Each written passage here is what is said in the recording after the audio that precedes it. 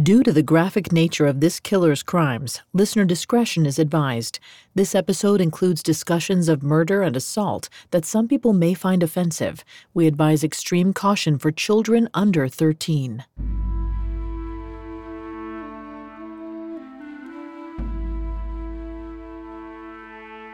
In October 1975, 21-year-old Teresa Knowlton traveled to Bangkok, looking for enlightenment along the Hippie Trail.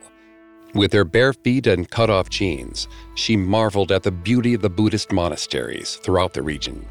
On her last night in the vibrant city, Teresa met a motley crew of travelers led by a man who introduced himself as Alain Gauthier. Teresa drank and danced into the night, telling her new friends about her sexual adventures and desire to reach nirvana. Eventually, Alain suggested they venture to Patpong, Bangkok's red light district. He wanted to get to know her more intimately and help her on her path to find bliss. Teresa hesitated. She knew better than to run off with a complete stranger, but the more she looked into Alain's eyes, the more she wanted the night to go on.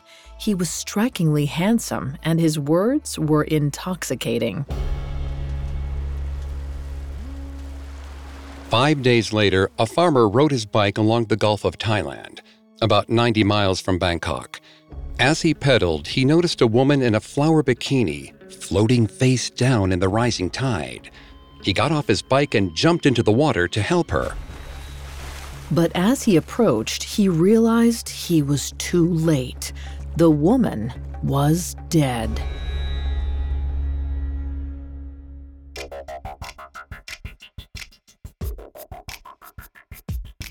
Hi, I'm Greg Polson. This is Serial Killers, a Spotify original from Parcast.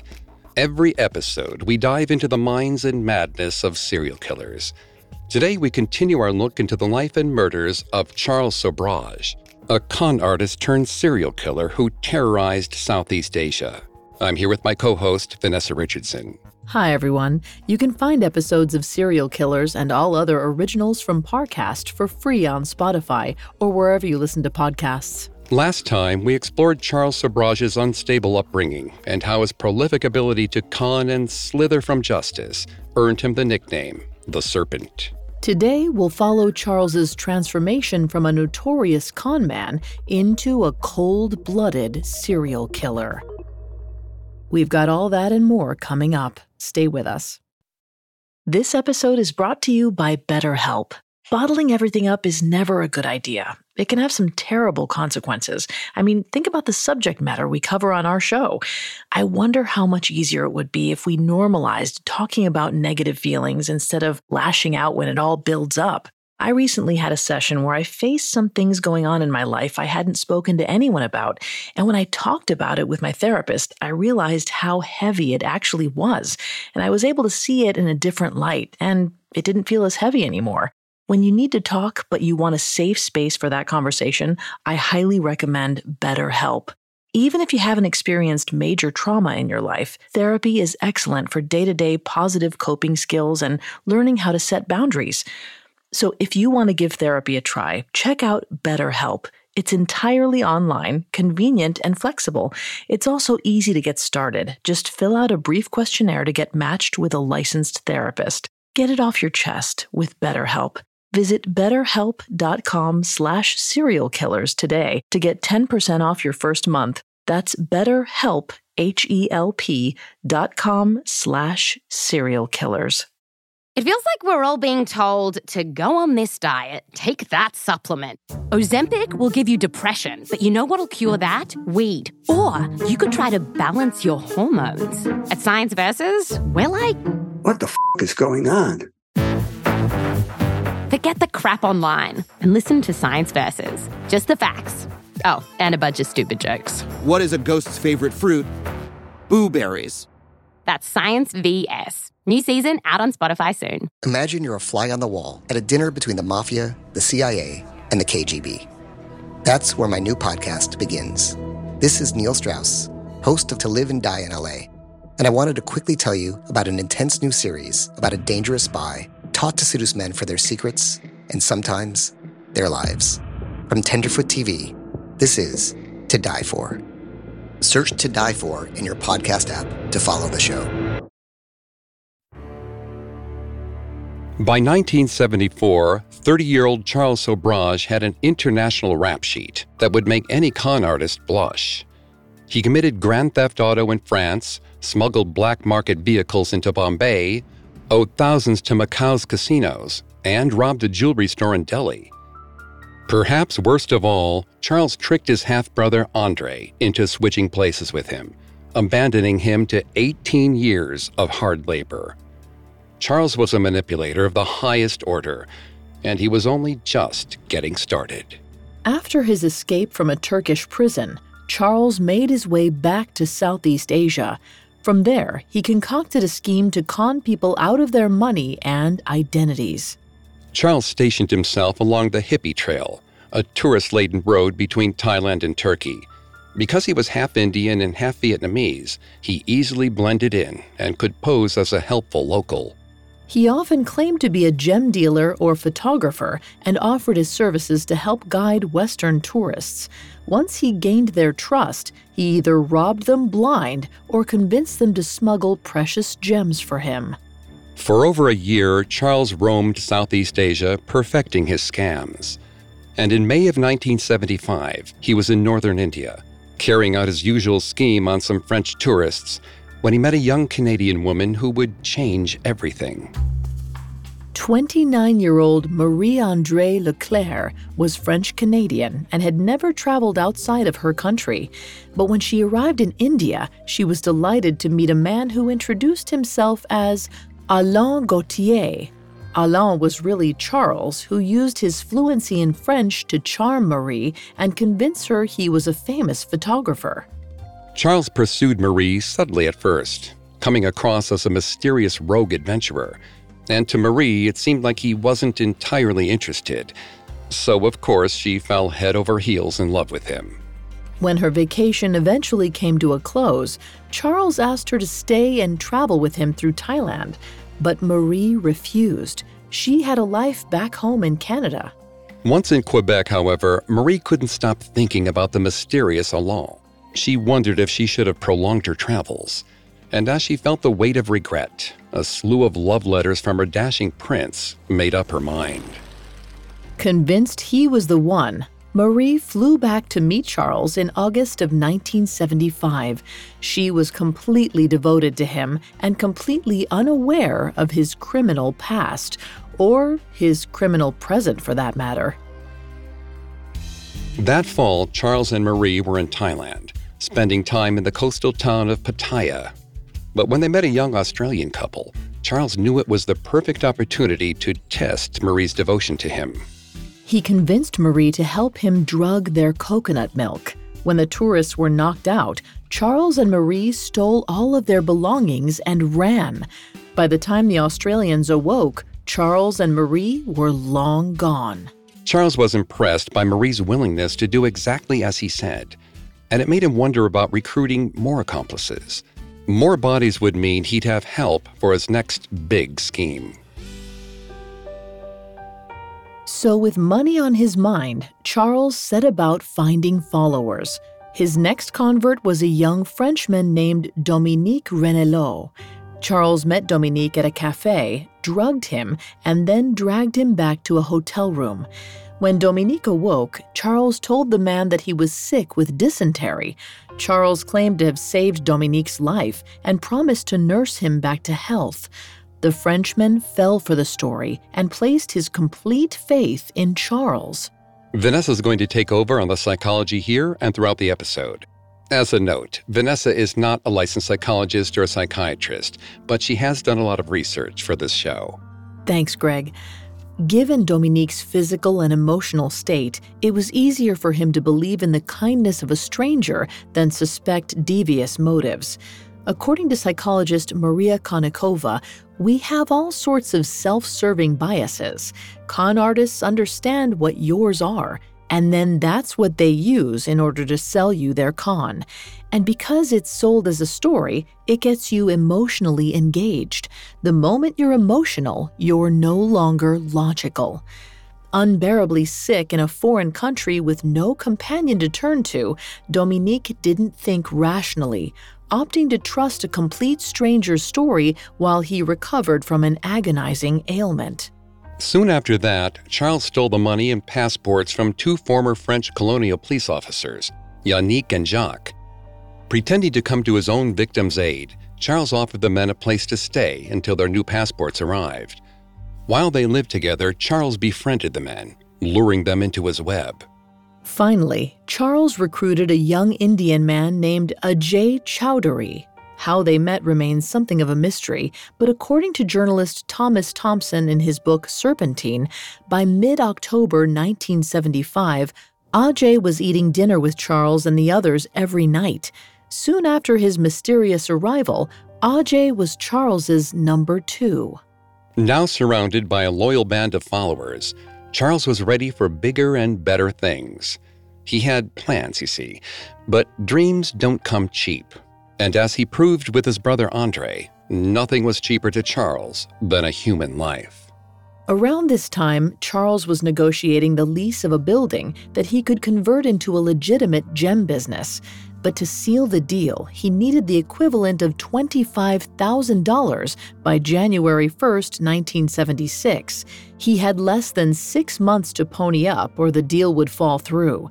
And though he was desperate for money, Charles was also anxious about leaving behind witnesses who could turn him in. He knew there was only one way to tie up those kinds of loose ends. As 30-year-old Charles contemplated his next move, a young woman from Seattle considered her own journey. Like many of her contemporaries, 21-year-old Teresa Knowlton came to Southeast Asia seeking spiritual enlightenment. On October 15th, her last night in Bangkok, Teresa met Charles and struck up a conversation. Feeling adventurous and fueled by a few drinks, Teresa agreed to the handsome stranger's suggestion of a short trip to Pat Pong, the city's red light district. But instead of taking the tourist on a sexual romp, Charles and Ajay drugged Teresa and shoved her into a car. For some reason, Charles asked the spaced-out girl if she was smuggling heroin. Teresa confessed that she was, but only because she needed the money. Despite his own long criminal history, Charles had a particular dislike for drug smugglers. In his eyes, Teresa's life was forfeit, along with the money she'd made. Disgusted, he turned to Ajay and told him to, quote, take her for a swim. 5 days later, the 21-year-old's body was discovered by a farmer, floating near the resort town of Pattaya. She was wearing only her flower bikini. Initially, Thai police concluded that Teresa died from a swimming accident. However, a later autopsy proved that her head was held under the water.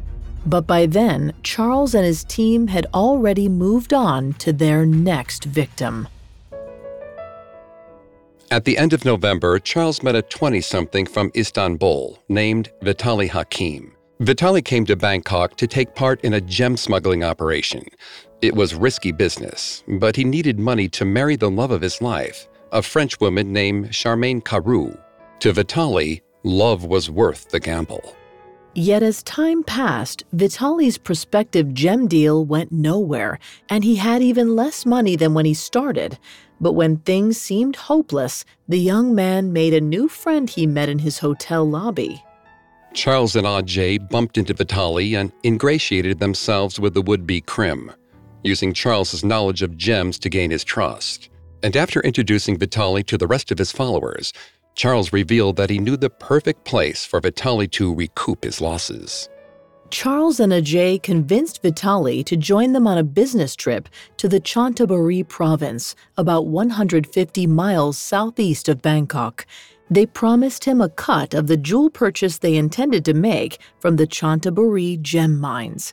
Eager to make money, Vitaly joined them on a 6-hour drive out of Bangkok. Charles and Ajay drove Vitaly to a remote location. From there, they drugged and beat Vitaly for hours, interrogating him about the details of his gem deal. It's possible that Charles hoped to absorb Vitaly's connections to help fund his plans for a legitimate business. After Vitaly divulged all that he knew, Charles rewarded him by snapping his neck. Then Ajay poured gasoline all over Vitaly's body and lit a match.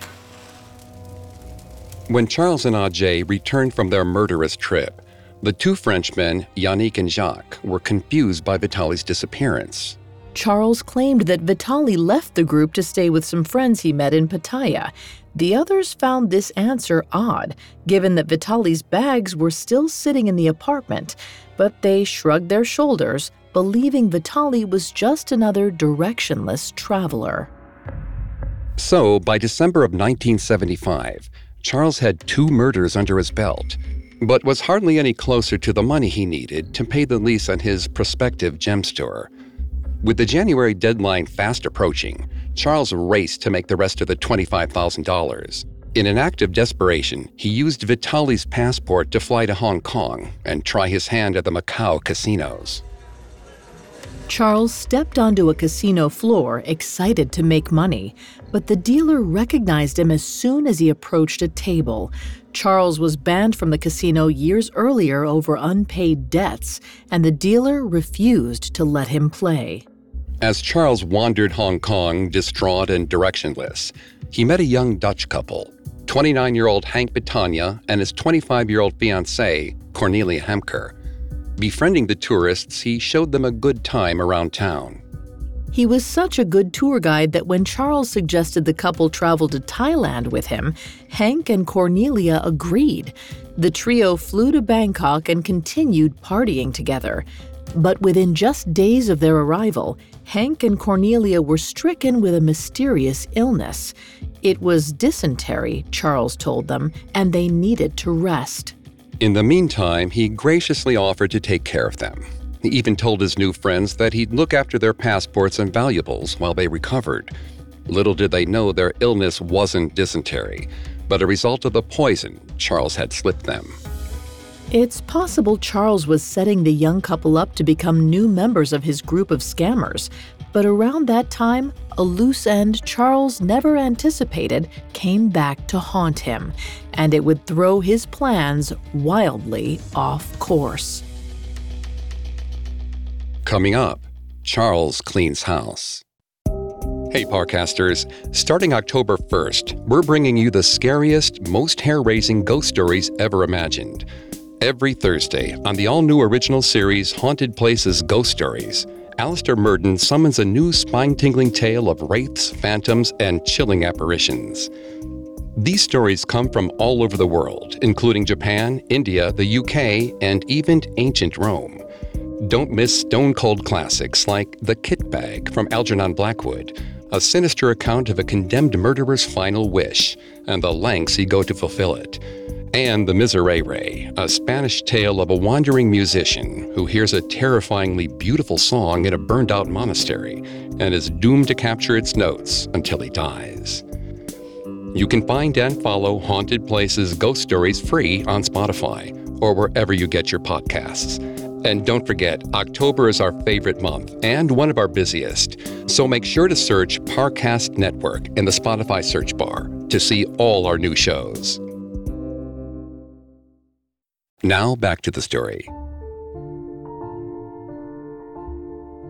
By December of 1975, 31-year-old Charles Sobhraj had graduated from career conman to killer.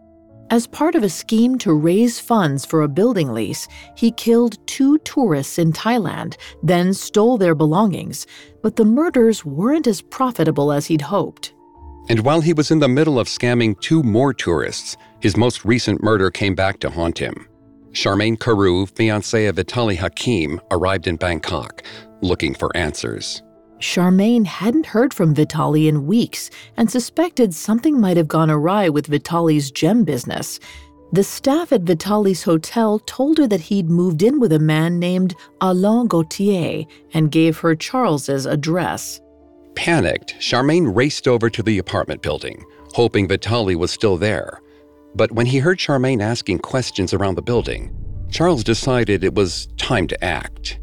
He'd turned to murder specifically to avoid drawing this kind of attention, so Charmaine had to go. On December 15, 1975, Charmaine's naked body was found in the water near Pattaya. Her autopsy revealed that she was strangled to death. The bones in her neck were completely shattered. The bikini killer had struck again. And he was just getting started. Charmaine's sudden arrival worried Charles. Loose ends were too dangerous to be left dangling, and there were two more he needed to take care of.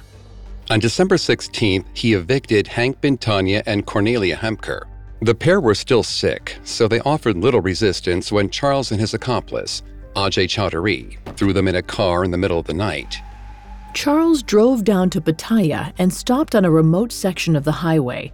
He and Ajay dragged the couple out of the car and beat Hank and Cornelia, then strangled them.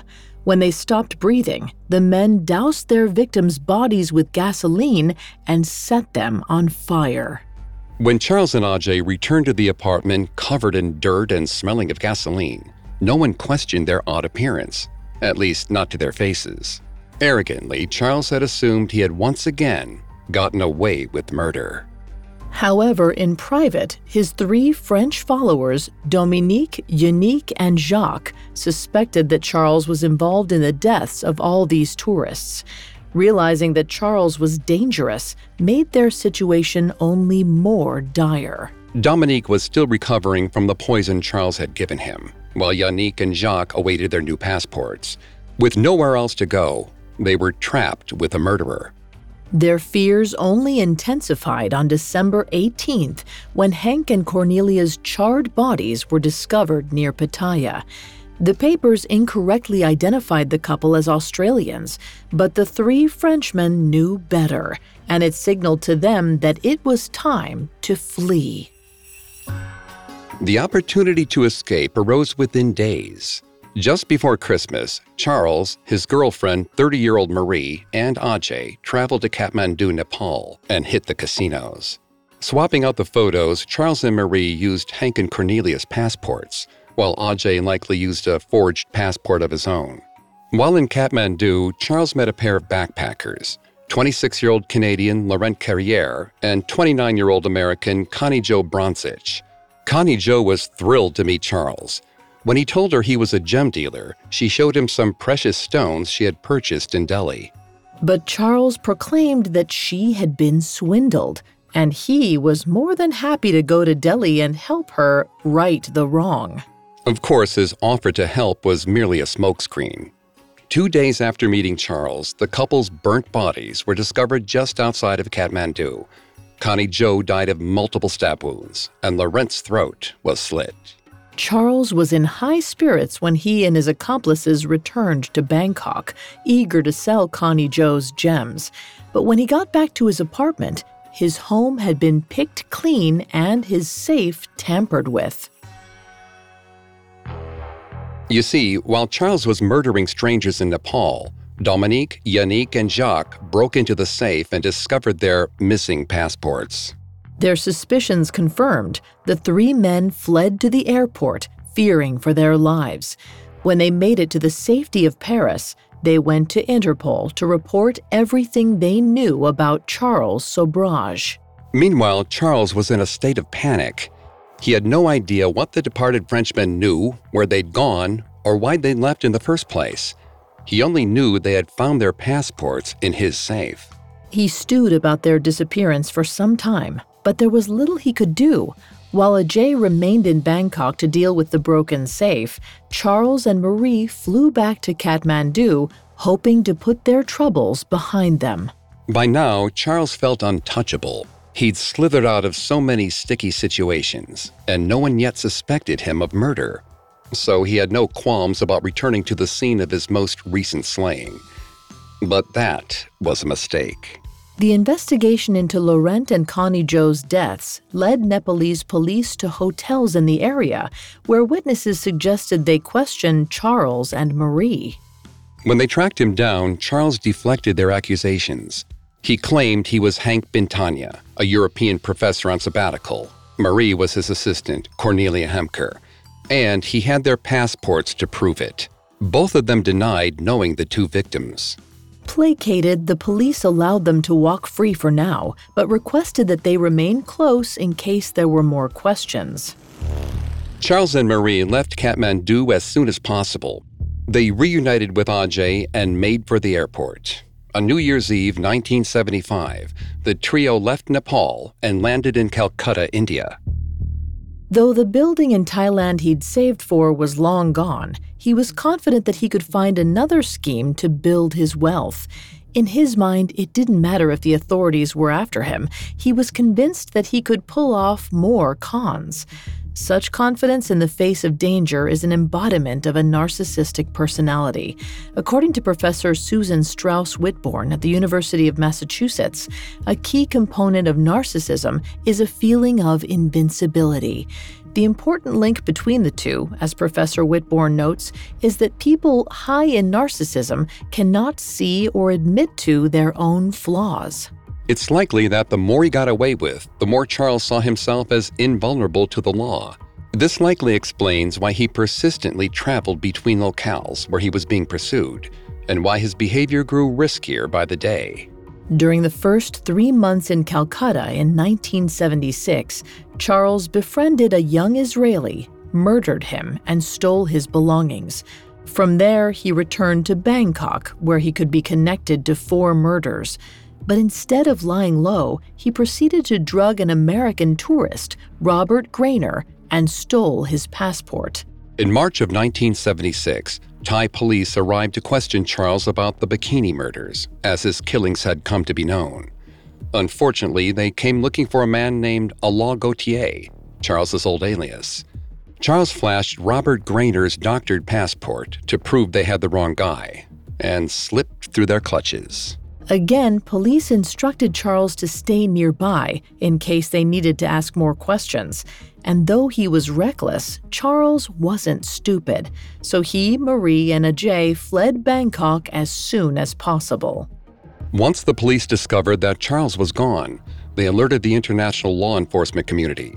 That's how the news caught the attention of Dutch diplomat Herman Knippenberg. Knippenberg was conducting his own investigation into the deaths of Dutch nationals Henk Bintanja and Cornelia Hemker. He was positive that Alain Gautier was the man responsible, and he pressed local authorities to let him investigate. When Knippenberg and his team searched Charles's apartment, they found a mountain of evidence. Among the incriminating articles were identity papers and a slew of items belonging to Teresa Knowlton, Vitaly Hakim, and Cornelia Hemker. It was clear to Knippenberg that they had found their man. Now, all they had to do was catch him. In keeping with his arrogance, Charles didn't run far. He, Marie, and Ajay fled to nearby Malaysia, hiding out in the colonial town of Penang. While there, Charles sent Ajay on a mission to procure jewels to sell in Geneva. A few days later, sometime in March of 1976, Ajay returned with a packet of gems worth about $40,000, or over $180,000 today. But before they could fly to Switzerland, Charles whisked Ajay off to take care of some business. Charles left Marie behind and told her to meet them at the airport that afternoon. Yet when Charles finally showed up to board the flight, he was alone. Marie asked where Ajay was, but Charles refused to answer. As she stared into his cold eyes, she felt goosebumps crawl up her arm, and she knew Ajay was dead. Coming up, the serpent gets caught. Now back to the story. After committing a string of murders together in late 1975, 32-year-old Charles Sobhraj and his loyal followers, Marie Leclerc and Ajay Chowdhury, were forced to go on the lam. But wanting to avoid loose ends, Charles took Ajay on one final mission, and he returned alone. When Marie asked Charles where Ajay was, he stayed eerily quiet. Marie knew right then that Ajay was dead, and if she wanted to stay alive herself, she had to keep her mouth shut. The two boarded a plane and flew to Geneva, where they sold the gems Ajay had procured. From there, Charles led the way to Paris, hoping to reconnect with ghosts from his past. But nobody wanted anything to do with him. His ex-wife, Chantal, had moved on with her life and remarried. His half-brother Andre was rotting in a Turkish prison. And Charles's mother, Noy, proclaimed, "The name Charles Sobhraj is not known to me. He is not a member of my family." Marie was the only one who remained by Charles's side, and one partner in crime wasn't enough. To pull all of his cons, Charles needed to build another family, and by the summer of 1976, he had found them. In June of that year, Charles and Marie traveled to Karachi, Pakistan, where they invited an Australian woman, 26-year-old Mary Ellen Ether, to join the group as a gem courier. Lured by the possibility of making some quick cash, Mary Ellen agreed to go with Charles and Marie to India. The trio flew to Bombay in search of new opportunities. There they met a young Englishwoman named Barbara Smith and convinced her to join their growing crew. With the new team all set, all Charles needed was the perfect con, and he quickly settled on his mark, or to be more precise, 60 of them. A French tour group of recent graduates seemed like easy pickings to the experienced conman. They just had to follow the group to Delhi to carry out Charles's plan. But the 886-mile journey wasn't cheap, so the group needed another small-time score. Their victim was a French tourist named Jean-Luc Solomon. Apparently, the plan was to poison Jean-Luc and rob him, leaving him alive. But something went wrong. Following the robbery, Jean-Luc spent 2 days in agony, unable to leave his hotel room.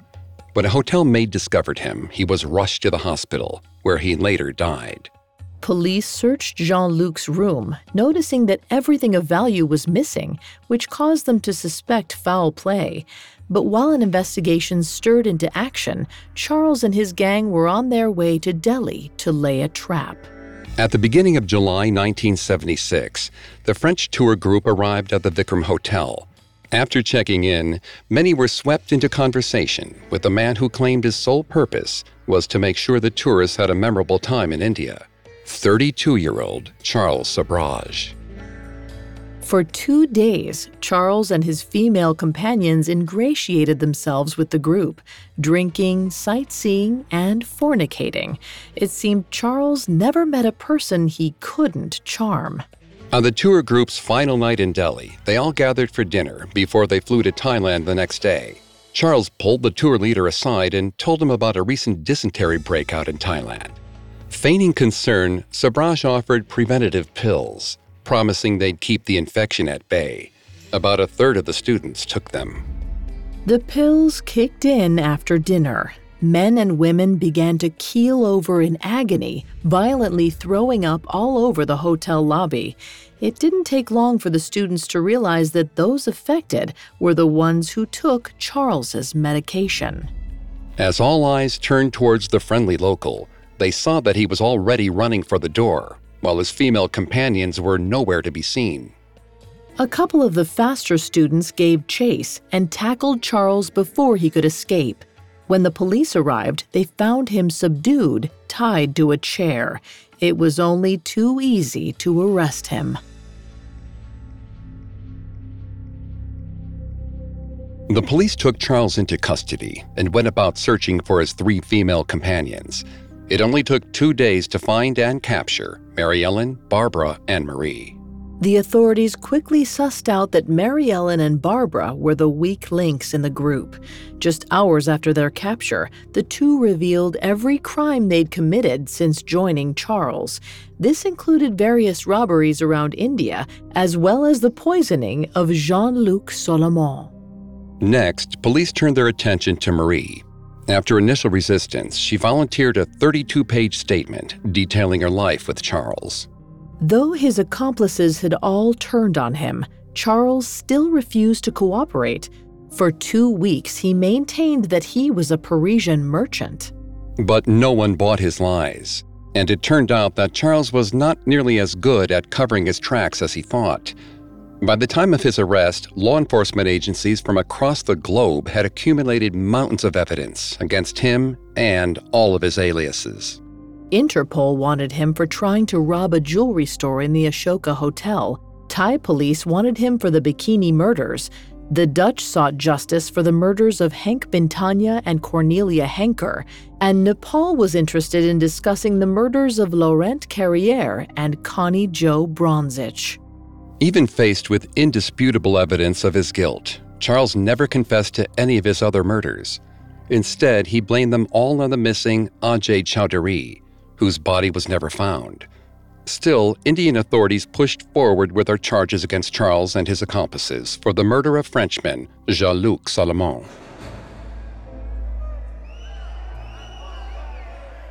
Charles and the three women were taken to the notorious Indian prison of Tihar to await trial. Despite the prison's bleak conditions, Charles put his charm to use, befriending guards and inmates. Even behind bars, he managed to work his magic, talking his way into extra food and 3 contraband radios for his cell. He also used bribery to get what he wanted. It isn't clear how, but Charles smuggled rubies and sapphires into the prison, likely by swallowing them before he got there. By his own estimation, he was able to bring in 68 carats worth, which he used to pay off prison officials. In 1977, in the weeks leading up to his trial, Charles allegedly sent Mary Ellen and Barbara threatening letters. Though we don't know specifically what Charles said, the 2 women felt compelled to attempt suicide. It's possible that Charles manipulated the women by weaponizing empathy.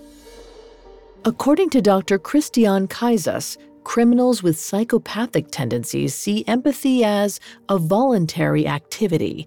If they want to, they can empathize, and that explains how they can be so charming and maybe so manipulative. Once they have seduced you into doing what serves their purpose, the effortful empathy would probably disappear again. Whether this is what actually happened, we don't know. Either way, both women survived their suicide attempts and took the stand to testify against Charles in July of 1977. Though Barbara testified to the more gruesome details of the crimes she witnessed Charles commit, it was Mary Ellen who stunned the court. She recanted her statements on the stand, hindering the prosecution's case. But it made little impact. In August of 1978, Charles was found guilty on 3 lesser counts in the death of Jean-Luc Salomon. The ruling essentially amounted to manslaughter, and Charles was sentenced to only 12 years behind bars instead of the death penalty as the prosecution hoped for. Meanwhile, Marie was found not guilty. Though Charles escaped the death penalty, his punishment was far from over. Soon after the murder trial, both Charles and Marie were convicted of poisoning the French tourists in Delhi. It tacked another 5 years onto Charles' sentence in Tyre. It's unclear how long Marie's final sentence was, but she was released from Tyre prison in the early 1980s after a cancer diagnosis. She returned to her homeland of Canada, where she died in April of 1984. It was said that to her dying day, she was still in love with Charles. Meanwhile, 12 years in Tihar wasn't so bad for Charles. He bribed his way to a relative life of luxury behind bars. But that didn't mean he wasn't thinking ahead. There was still a warrant out for his arrest in Thailand, and it was valid for 20 years. He knew that upon his release from Tihar prison, India would likely extradite him to Thailand to face murder charges. And like India, the Thai government would seek the death penalty. So in March of 1986, the 10th year of his incarceration, Charles threw himself a party in jail, inviting both inmates and prison guards. In a twist everyone should have seen coming, he spiked the punch, poisoning all of his guests. When everyone passed out, 41-year-old Charles simply walked out the front door of the prison. But Charles never intended to leave India. Quite the opposite. A few months after his escape, he willingly got himself caught. He was convicted for the drugging and the prison escape, which added more time to his remaining sentence. It stretched his incarceration enough that if and when he was released, the Thai arrest warrant would be expired. In February of 1997, 52-year-old Charles left Tihar prison a free man. By then, most warrants for his arrest were expired, and evidence from other cases was lost to time. But people still remembered the crimes of Charles Sobhraj and were determined to see him pay. In September 2003, 59-year-old Charles was arrested in Kathmandu for the 1975 murder of Connie Jo Bronzich. Less than a year later, he was sentenced to life in prison. In 2014, he was also convicted for the murder of Laurent Carrière, which extended his sentence. In February of 2019, Charles filed a writ requesting clemency. It seems unlikely it will be granted, though. No one wants to see the serpent at large again.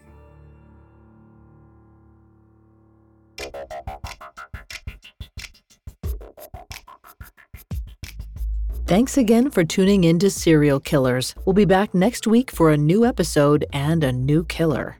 For more information on Charles Sobhraj, amongst the many sources we used, we found Serpentine by Thomas Thompson, extremely helpful to our research. You can find more episodes of Serial Killers and all other originals from Parcast for free on Spotify.